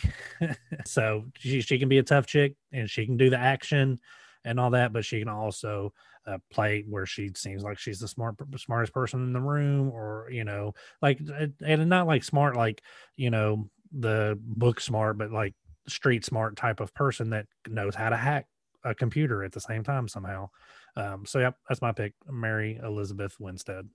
No, she's cute and capable, which is a very rare trait, because usually it's the James Cameron effect of when you're casting a tough person that you're trying to cast a man with tits, basically. That's what James Cameron does. He doesn't cast women, he casts men with tits, really. He's like, oh, in order for Linda Hamilton to be a credible action star, she's got to get ripped. You know what I mean? Mary Elizabeth Winstead's not ripped in Birds of Prey. She's not ripped in Scott Pilgrim or The Thing. She's still a woman, But you at no point in those movies do you go, oh, she can't take care of herself. She's a woman. No, she's taking care of shit. She's holding it down. We just to date this episode, they just cut what is her name, Lola Bunny from Space Jam. They cut her from like a double D titties to like A cup titties because apparently having titties makes you less sporty. Like I don't understand their rationale because apparently titties can't objectify the cartoon. I mean, but she has tits. Like it you doesn't wouldn't have matter. Jessica Rabbit nowadays. It's like I don't get it. Like you can still be a woman and still be a badass. Yes. You don't have to cast Michelle Rodriguez and Mila Jovovich and the ones that are basically just men. You know what I mean? No, I'm not saying anything. Okay. I mean, I'm not saying anything. You know what I mean? Like they're not characters. Like you can recast. I mean, basically in the first Alien movie, you can recast Ripley as a man because it was written for a man. There is nothing definingly female about that character at all. She was playing a man. In the second one, she is 100% a woman. She has the characteristics of a woman, and that's why she got an Oscar nom. Do you not remember her stripping down to her underwear at the end of Alien? I remember all of them doing that, and you know, I remember John Hurt being more naked. I'm just saying. I'm not insulting Michelle Rodriguez or Mila Jovovich. That's not what No, I'm they're saying. like. No, I get what you're saying. They're like the female equivalent of your average action star. I'm saying that if like you your male recast action star, if you recast Michelle Rodriguez in a movie, except for Widows, with a man in the role, it would be no different. And it has nothing to do with her talent or Mila Jovovich's, but they're writing men and they're casting women. That's what I'm saying. Yeah. If you cast Mary Elizabeth Winstead and you write her properly, unlike in the original Running Man, because it's not Maria Conchita Alonso's fucking fault. The role is underwritten. Right. I mean, she can do shit if you give her fucking shit to do. But if you write the role properly, yes, Mary Elizabeth Winstead would be a perfect choice. So that's what I'm saying is she is always a woman and always tough and capable and smart and sexy and all of those things. And you don't have to dumb it down and you don't have to, make her hit the gym for 17 hours a day to make her, you know what I mean? To sell. Right. But she also doesn't come off as, and I think, we may be digging ourselves a hole a little bit here, but she doesn't come off as like the I'm the strong, independent woman that is, also not vulnerable, like I'm invulnerable and all that stuff. It's like she has all the, and that's the thing, even some of the greatest male characters, like the ones that were like John Wick, like we just because he's kind of fresh on what we've been talking about. John Wick, the reason why he's so great is because he's so vulnerable. Yeah, it's not because he's just some strong dude that just is He's not just some robot that's going ripping through. And that's where Mary Elizabeth and a lot of the great female strong characters, and we've talked about this before, the great strong female characters aren't just these stock characters that have no vulnerabilities. They still have to have that. Ripley, I get what you're saying about Ripley, but there is a vulnerability there.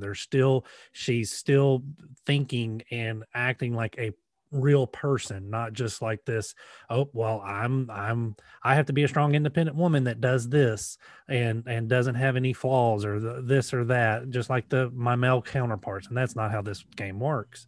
And Mary Elizabeth Winstead does that in every role she's ever done on both sides of the coin, which is great. And that's why I love her, and that's why I picked her. No, she's fantastic. And I watched the Thing prequel for her, and I don't regret it because I think she's amazing.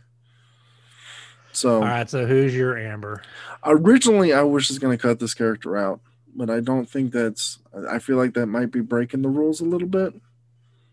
Because I mean, these are the characters that we have to recast. So I had to reconfigure my script a little bit. So because it was just going to be the main character, the Ben Richards, but I was like, oh, who else would they I mean, if it's going to be an Amber, I mean, it would make sense if it was Hispanic, but it would make more sense if they got like a Jew, a female Jew. So I was like, all right. And then that would make more sense if she was like, you combine the characters. I'm also going to combine the characters. My Amber is going to be the head of the resistance. So I'm actually giving her something to do, like your Amber, because it would make sense if a Jewish underground, because that's history, baby.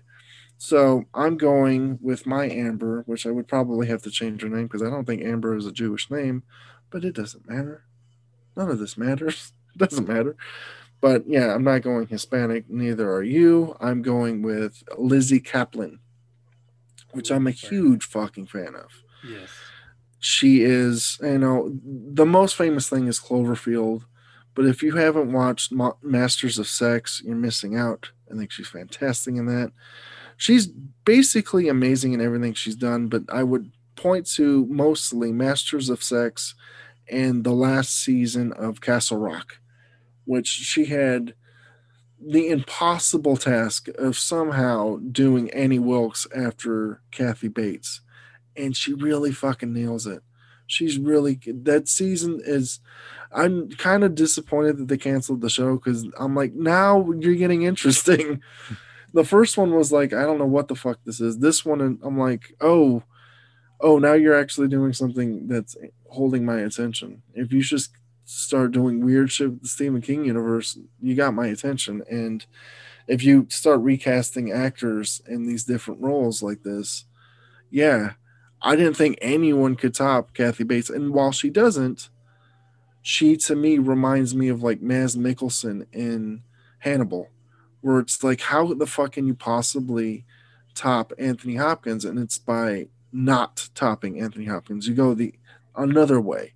You find another in, and that's what she does. She's the same, and she's a big woman, so you buy that. You buy. I'm just watch Castle Rock season 2. If you're not sold out of the first episode, we're watching two different shit. Like, I think she's fantastic. She's mostly doing TV shows, which used to be back in the day like a stigma attached to that. Like, oh, what's she been doing? Oh, TV. She got stuck in the TV route.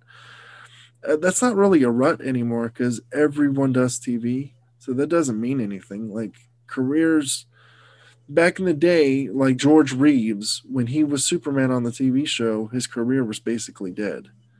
When Clint Eastwood on his Gunsmoke, I don't think it was Bonanza. Clint Eastwood, I think, was on Gunsmoke, and it took him a while he had to leave the country to get a career. That's why he made spaghetti westerns, because no one was casting him, because there was a stigma attached to TV actors, because the mentality was, why would I pay to see you on the screen if I could see you on my small screen for free? And so, yeah, although she's doing a lot of TV work, I don't think that's anything to do with her, again, her talents or anything. It's just a lot of good TV shows are being made right now, and she just happens to be in a lot of them. So I want strong, independent woman, like you said, but Jew. She has to be Jewish, which is very important, because the rest of these can be whatever the fuck. But I wanted so I actually had to Google Jewish women because I don't know any Jewish actresses. And then I looked at them, like, oh my God, I know all of them. I just didn't know that they were Jewish. Some of them were surprising. I didn't know Jake Gyllenhaal was Jewish. Is that right? Because I Googled Jewish actors and he popped up, and I was like, oh, I didn't know that. Mazel tov. But shalom. I just think Lizzie Kaplan is aces in my book. So. No, I love Lizzie Kaplan. She, all the ones that you said, yeah, they're great. But my favorite is Janice Ian from Mean Girls. Like, yeah, of course. Yeah. Like, I mean, she was on. Like, I love Smallville. She was on Smallville for an episode, and that's where I was like, or a couple episodes. I was like, oh, I kind of like this girl, and so I was like, okay, well, I'm gonna keep. And then Mean Girls happened, and then she was on True Blood, and then of course Cloverfield, and so it was like, it's like, yeah, this is somebody I'm gonna watch her career. She never not delivers, type of thing. She's one of those where I feel like she should have a bigger career, but like you said, it's not like, yeah, like I think people may know that name because it's kind of a unique name. But she's not one of those people that you think of right off the bat. Great in Masters of Sex and all that. Yeah. So yeah, no, and she can definitely she's a lot like Mary Elizabeth Winstead. They both can pull off those. And I can definitely see like your character, like she's like probably the daughter of somebody that was in a concentration camp. Type of thing. You know what I mean? Whatever you want to add to it, yeah. You know what I mean? And that's why she's doing what she's doing. Which would make sense. I would actually kind of like flip it where she's not the lead, but she's the more capable of the two. Because my Ben Richards isn't, it's the exact literal opposite of Arnold Schwarzenegger. Yeah. Right.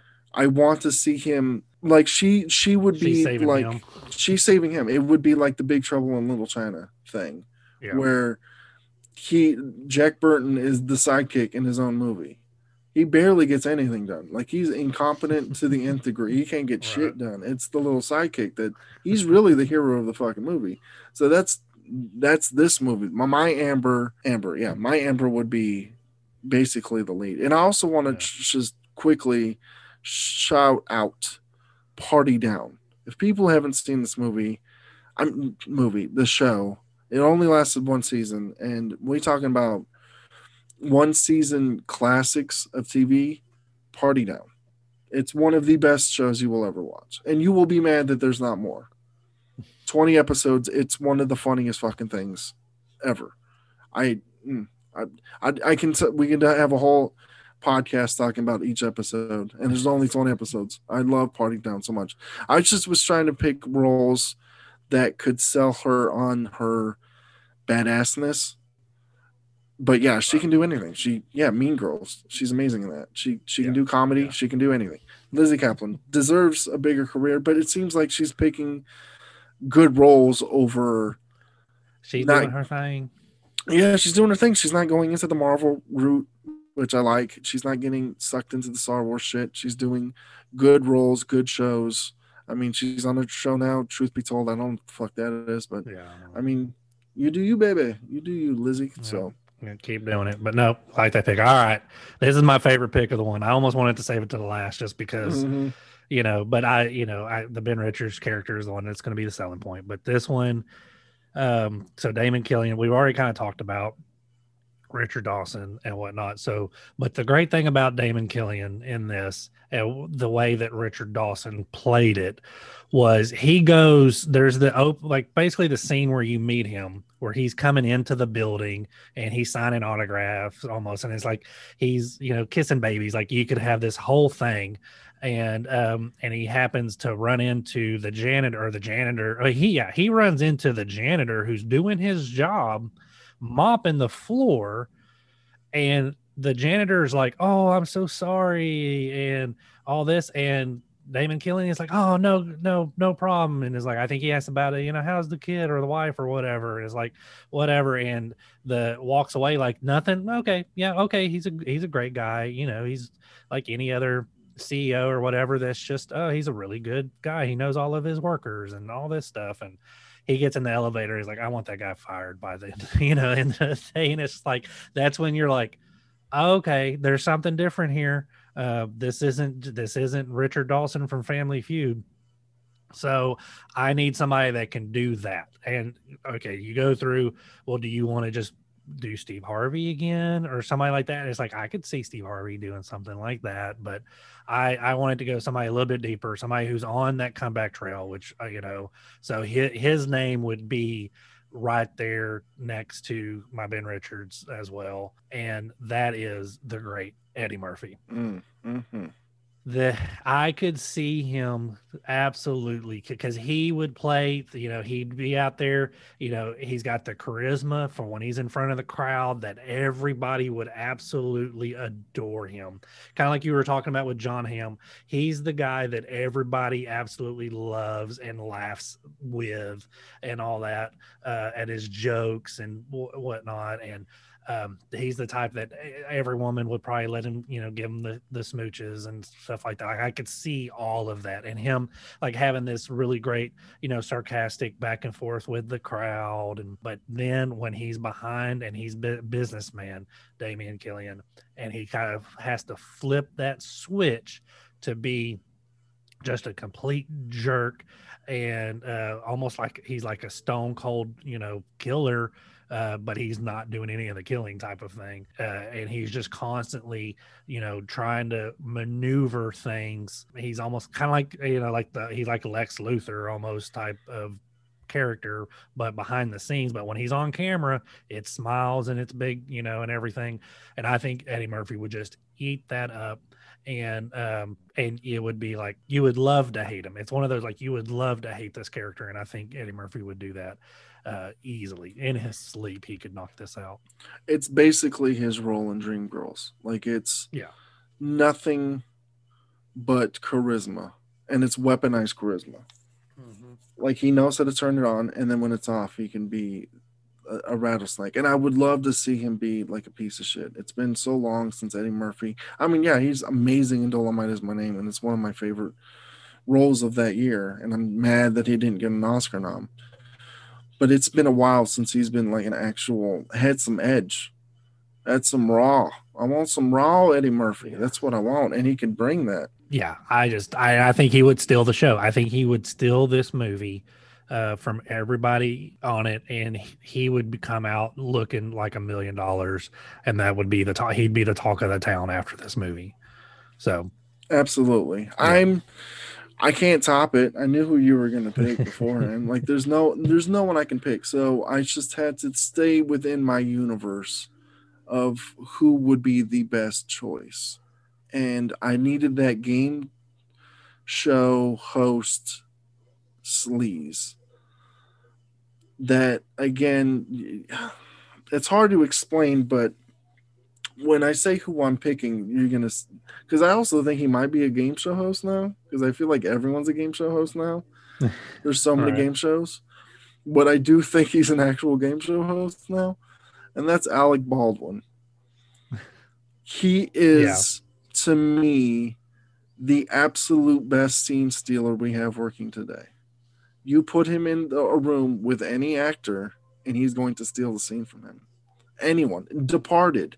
He's in that movie for 5 minutes, and he fucking steals every fucking scene. And that is a movie that has 17 Oscar winners or some shit in it. Like, he comes in and he fucking slays and he kills. Because even though we know in real life that Alec Baldwin is a piece of shit, you just can't not love him. We know this. It's not even like conjecture. We know this on tape. Him calling his little girl, his little daughter, a fucking pig. Like, he's a piece of shit. Like, he's a horrible I don't see how how he wasn't canceled forever after that. Because we love Alec Baldwin. I mean, he didn't hit his daughter. If he did, that would have been too much. But, I mean, because we love Alec Baldwin so much. After he did that, he went on to be on the show for like 10 years. Like, we love him so fucking much. And that's what he has. Like Eddie Murphy, he can weaponize charm to a degree that it's like Eddie Murphy never did that shit. Yeah, he just keeps popping out kids, but he never called any of them a fucking pig, as far as I know. Like, Alec Baldwin can do that shit, and his fucking career is Teflon. He's the only actor. He's the only celebrity that is still standing by Woody Allen's side, and no one is trying to cancel him. Everyone else is coming out the woodworks like, I shouldn't have worked with Woody Allen. Well, we have selective cancellation. Yeah, Alec Baldwin's I'm not getting down that road. Alec Baldwin's like, nope, don't give a shit. I love Woody Allen, and no one can't cancel him because we love Alec Baldwin. So he would be the perfect Killian because, I can see Alec Baldwin just being that fucking duplicitous snake, but him kissing the grannies, he's in the fucking audience. He's shaking hands. I could see that easily. Oh, they love him. They love him so much. So that's my Killian. I can't top Eddie Murphy, but Eddie Murphy also, and I mean, Eddie Murphy definitely would not work in this, but all of this actually came from my original pick for Killian, and that was Oprah. I was like, I wanted Oprah because I really liked the idea because she was almost going to be in Suicide Squad. They were considering her for Amanda Waller, the Viola Davis role. And I thought that was really interesting because I do Wow. think Oprah can act. I think she's really good in Beloved and Color Purple. And I'm like, I can see her. I would love to see her try to be like a badass. And then I was thinking about that, and then I was like, ooh, I really like that idea. And then it just kept like evolving to the point where now it is what it is, and I'm like, Oprah wouldn't make fucking sense at all because you can't have a black host of a Nazi. No, that wouldn't make any sense at all. So it's I mean, funny you could. in a Nazi-run 1970s. I'm gonna say no. You can't tell me that there wouldn't be some that would join. That it's nobody. There's no other race on the face of the planet that would join that. After 30, 40 years of that, eventually there's not going to be a Clayton Bigsby out there. Not on TV. I mean, yeah, maybe they would allow certain. I think it would probably be like prison politics, like because a lot of the skinheads and shit, they still. I mean, like in American History X, you see that they still work with the blacks to a degree. I mean, they have to work with them. So yeah, I think they would still. And they wouldn't do it like they would do it as some kind of PR stunt of like, hey, look, we're bridging relations. No, you know? No, because why? They don't have to. They're all Nazis. So no, at worst it would be Alec Baldwin in blackface, which could possibly be a thing, but could be a thing. That would be a little too much. Before. I mean, if Spike Lee was direct, well, Bruce Riley could do it, and he doesn't give a shit. Spike Lee made fucking Bamboozled, which was all about a network trying to bring back blackface. So, I mean, and that was in the early 2000s. So, I mean, I could kind of maybe see Alec Baldwin. And I also can see Alec Baldwin in real life doing this. Like, he would get it. I think he would get it. Like, if you say, hey, I need you to do blackface in this movie, he'd be like, I get what you're doing. So I'm not saying blackface. I'm not. That's not what the character is. I feel you. We're already canceled, so you can say whatever you want. We've lost all of our listeners. I know. And my Ben Richards isn't going to bring him back. I do like Ben. It's not like I got Arnold Schwarzenegger back. I'm bringing him back out of retirement. Like, no. Here he comes. All right, so now we're down to the big guns, Ben Richards. So it's okay. It was of course played by Arnold Schwarzenegger, and so it's, do I keep going? So I've got all this, basically this power. So I need somebody that can fight this. So do I go? I thought about going more of like, do I go the John Wick kind of smaller, action star type of guy that we're kind of getting, here lately, or, the Bruce Willis, the guy that you really don't see, mowing through 20 or whatever people, or 5 massive guys, or, actual killers? Or do I go somebody like Arnold Schwarzenegger, that's got the size and, and whatnot? So I went with size, but I think he's not, he's a jack dude, but I think he can also kind of do, more like be like a fighter as opposed to just he's going to outmuscle every single person, because some of these he's not going to be able to outmuscle. He's going to have to outmaneuver and outthink. And so I went with Superman. I went with Henry Cavill. He's got the look. I think he's not the greatest actor, but he can do some acting. Even though Arnold Schwarzenegger wasn't, the all-American boy, but this is kind of that thing where if he's got the scruffy beard or something like he does in Man of Steel, that he can kind of look like a loner, like type loser type of guy that people would hate. And of course, the whole backstory is what they're accusing him of a crime he didn't commit and all that stuff. So people are going to hate him automatically. And the fact that he's on the show, they're going to hate him. So because he's a criminal. But I could see him going toe to toe with all these. I can see him getting his butt whipped by Wesley Snipes. I can, you know what I mean? And, but then having to try to, outmaneuver him because he can't, I'm big. I finally go up against a guy that I'm bigger than, but Wesley Snipes is he's just roundhouse my ass left and right. So yeah. So Henry Cavill, is just that I think he's got a good enough name that he would sell this type of movie. That would be and I would like to see what he could, him and Eddie Murphy kind of going face to face. I think that he's got enough there to be able to stand his own with Eddie, but Eddie would still and Dawson, the only reason why Arnold Schwarzenegger was even able to kind of stand on his on 2 feet with Richard Dawson is because he was Arnold Schwarzenegger at the time. It wasn't because of his acting chops or anything.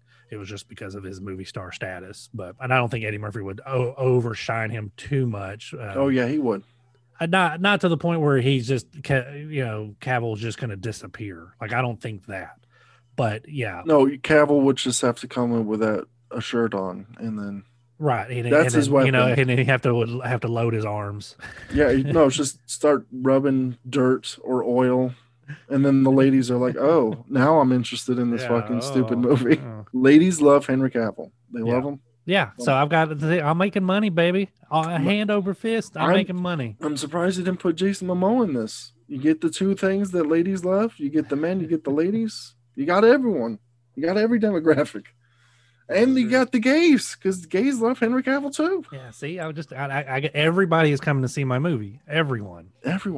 Twice. Everyone. As long as he takes his shirt off. Oh, well, he is definitely going to be taking his shirt off. I don't How like can you not have a movie without him? I don't like the way you said that. Oh yeah, he's taking his shirt off. Oh baby. No, I went the opposite of Arnold Schwarzenegger.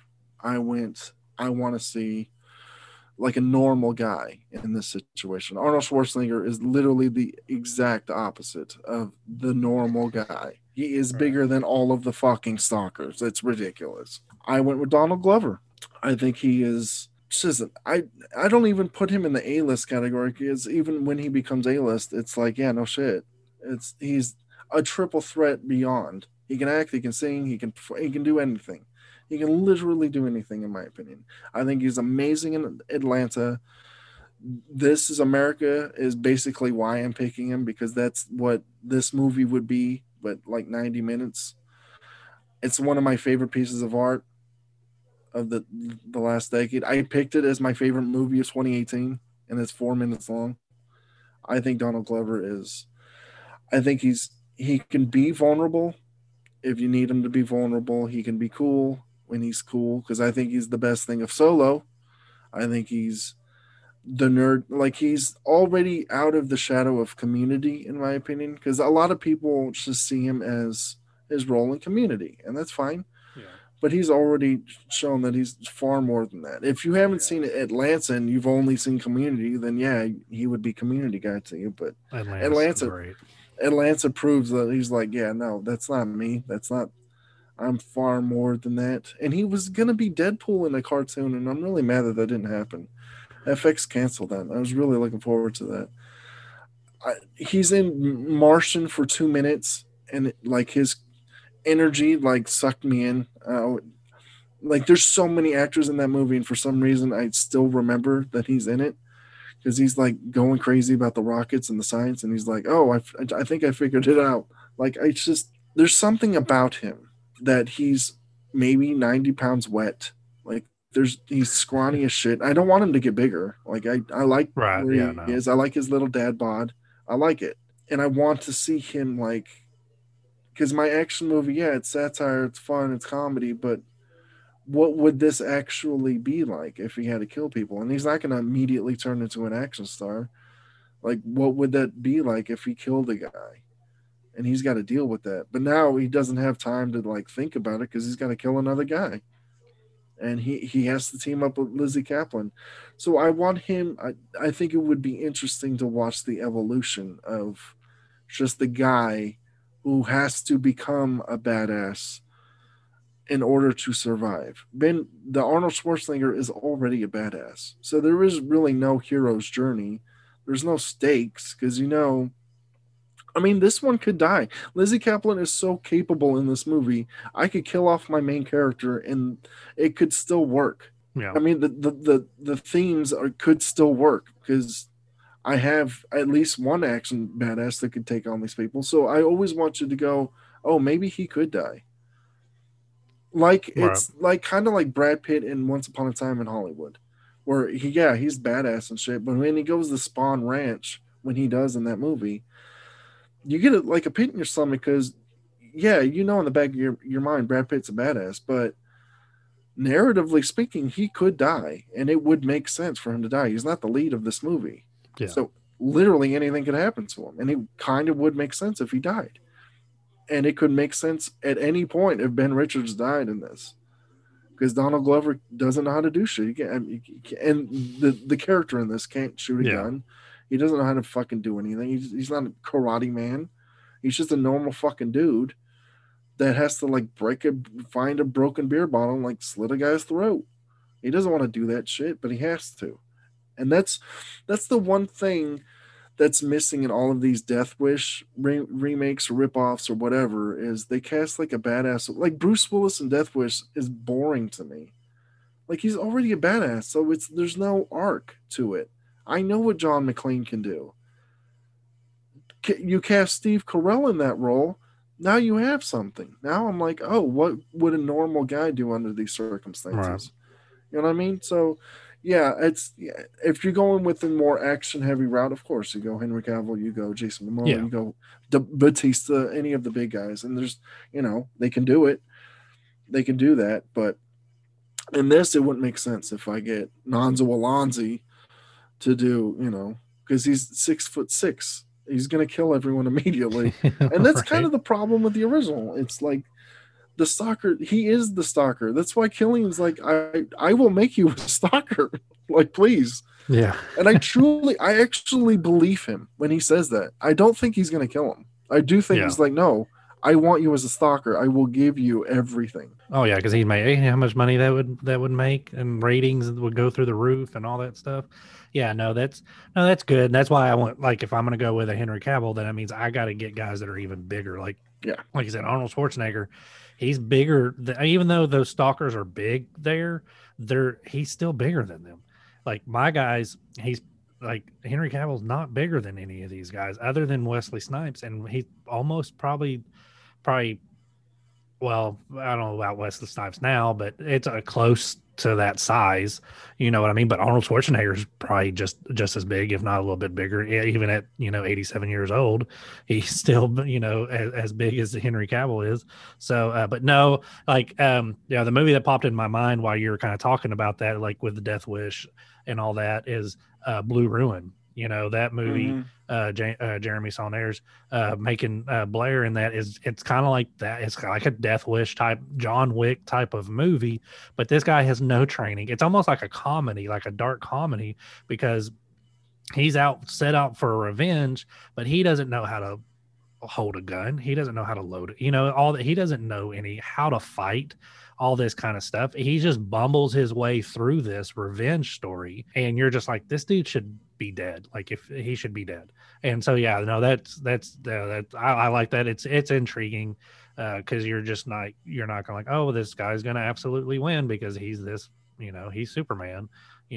I love Donald Glover. He's one of those guys that feels like, why isn't he bigger? I think a lot of people like him, and stuff, of course, but why isn't he a movie star yet? Yeah. Atlanta. I cannot talk enough about how much I love Atlanta. Go ahead and watch Atlanta. It's so great. It is so smart, so smart and intelligent.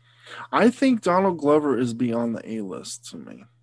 Because he's not interested in being a movie star. He's interested in doing his own fucking thing. Right.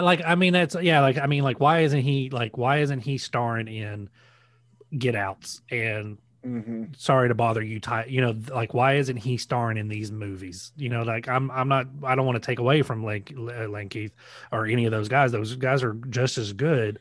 But why isn't he in a Jordan Peele horror movie yet, or something yet? That's it on that level of movies. No, he's Lando Calrissian or whatnot, but it's I want, he's in The Martian, but like you said, he's only in there for a few minutes.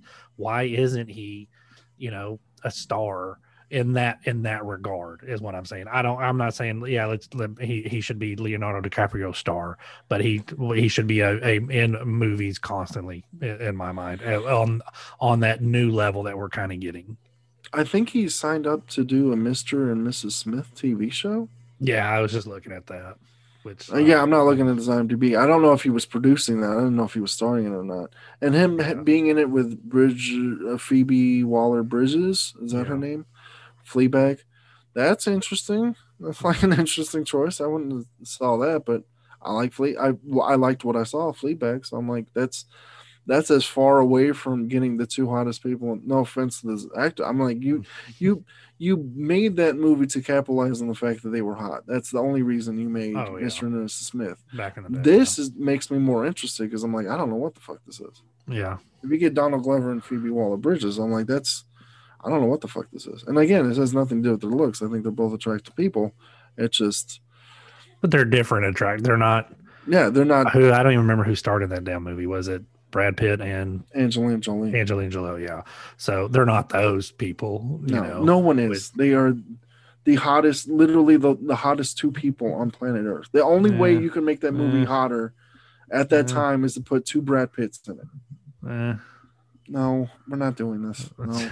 I don't know about Jolie, but she's. I'll send you some pictures of mine. I've seen plenty. Give me an excuse just to Google her naked, please. Wait. I mean, now she's too skinny, and now she's No, I've never liked her. But but you also have bad eyes. That's what it is. Huh? I don't have bad eyes. I don't Yeah, know. bad eyes. But no, I like that pick. I like your take on it. I could definitely say it would be who is making that movie though? Who's making your movie? A24. What? A24. Maybe. I mean, they're the And they only would ones sell that it as some type of sci-fi horror movie. And not. I mean, do that. all you really need is the name. Right, I mean, because yeah. who made fucking Sorry to Bother You? That's the most uncommercial movie you could possibly make, and that didn't have any name attached to it. And that thing got made. At least this one has somewhat actors in it. People love Riverdale. So I mean, yeah, it's wild, but it's no more wild than Sorry to Bother You. And if all you know about the movie again is the trailer where he has to put on a fake white man voice.